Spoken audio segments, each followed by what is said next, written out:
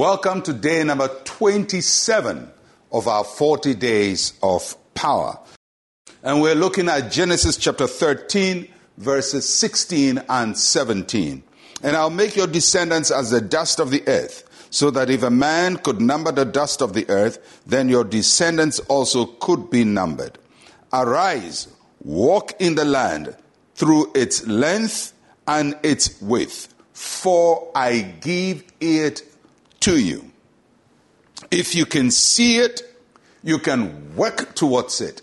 And if you can work towards it, you will possess it. That's the principle God is teaching Abraham. You have to see it, you have to work towards it, then you possess it.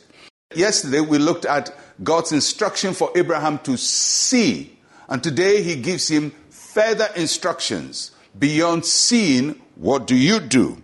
And so God gives Abraham instructions on how to possess this territory that he lives on as a stranger. And there are two important things that we're looking at. The first is God said to Abraham, arise.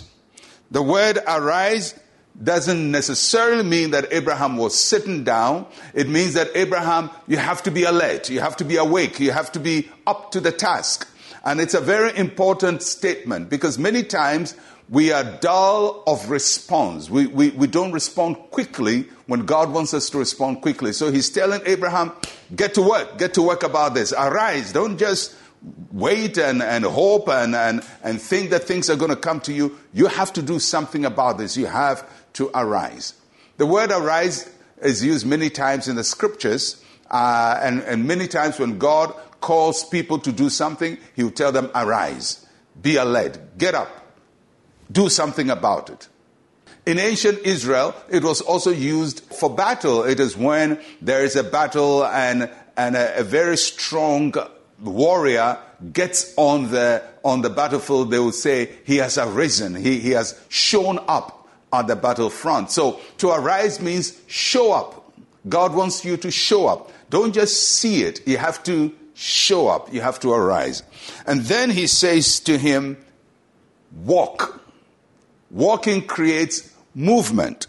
Movement takes us from one place to the other. So if you look at the process, God says, see it, but be alert and start walking in the land. You have to move. You can't stay in one place. And he says you're going to move in the land. You're going to take one step at a time. We don't know how long it took Abraham to walk the length and the width of all the land. That's a lot of walking. Probably took him years of walking. And every day when he took a step, he would claim that territory as his.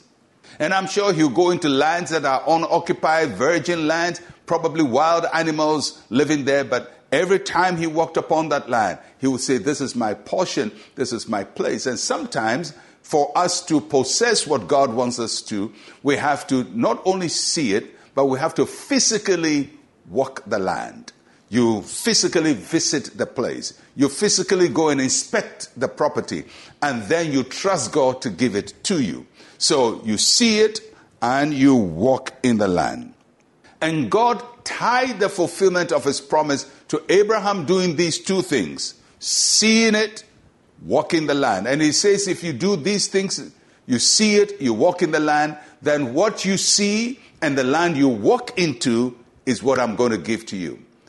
So the promise of God is limited to his ability to see it and his ability to walk on the land. If he walks only 10 meters, he gets 10 meters. If he walks 20 meters, he gets 20 meters. If he walks miles, he gets miles. So if you really want God to give you a lot, you have to see a lot and you have to walk into a lot of it. And God will give you your own possession.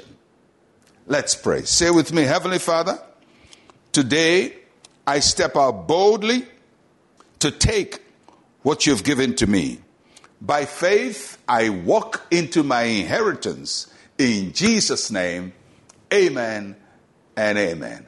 I'll catch you again tomorrow. I'm Pastor Mensa, Otabil. Shalom, peace, and life to you.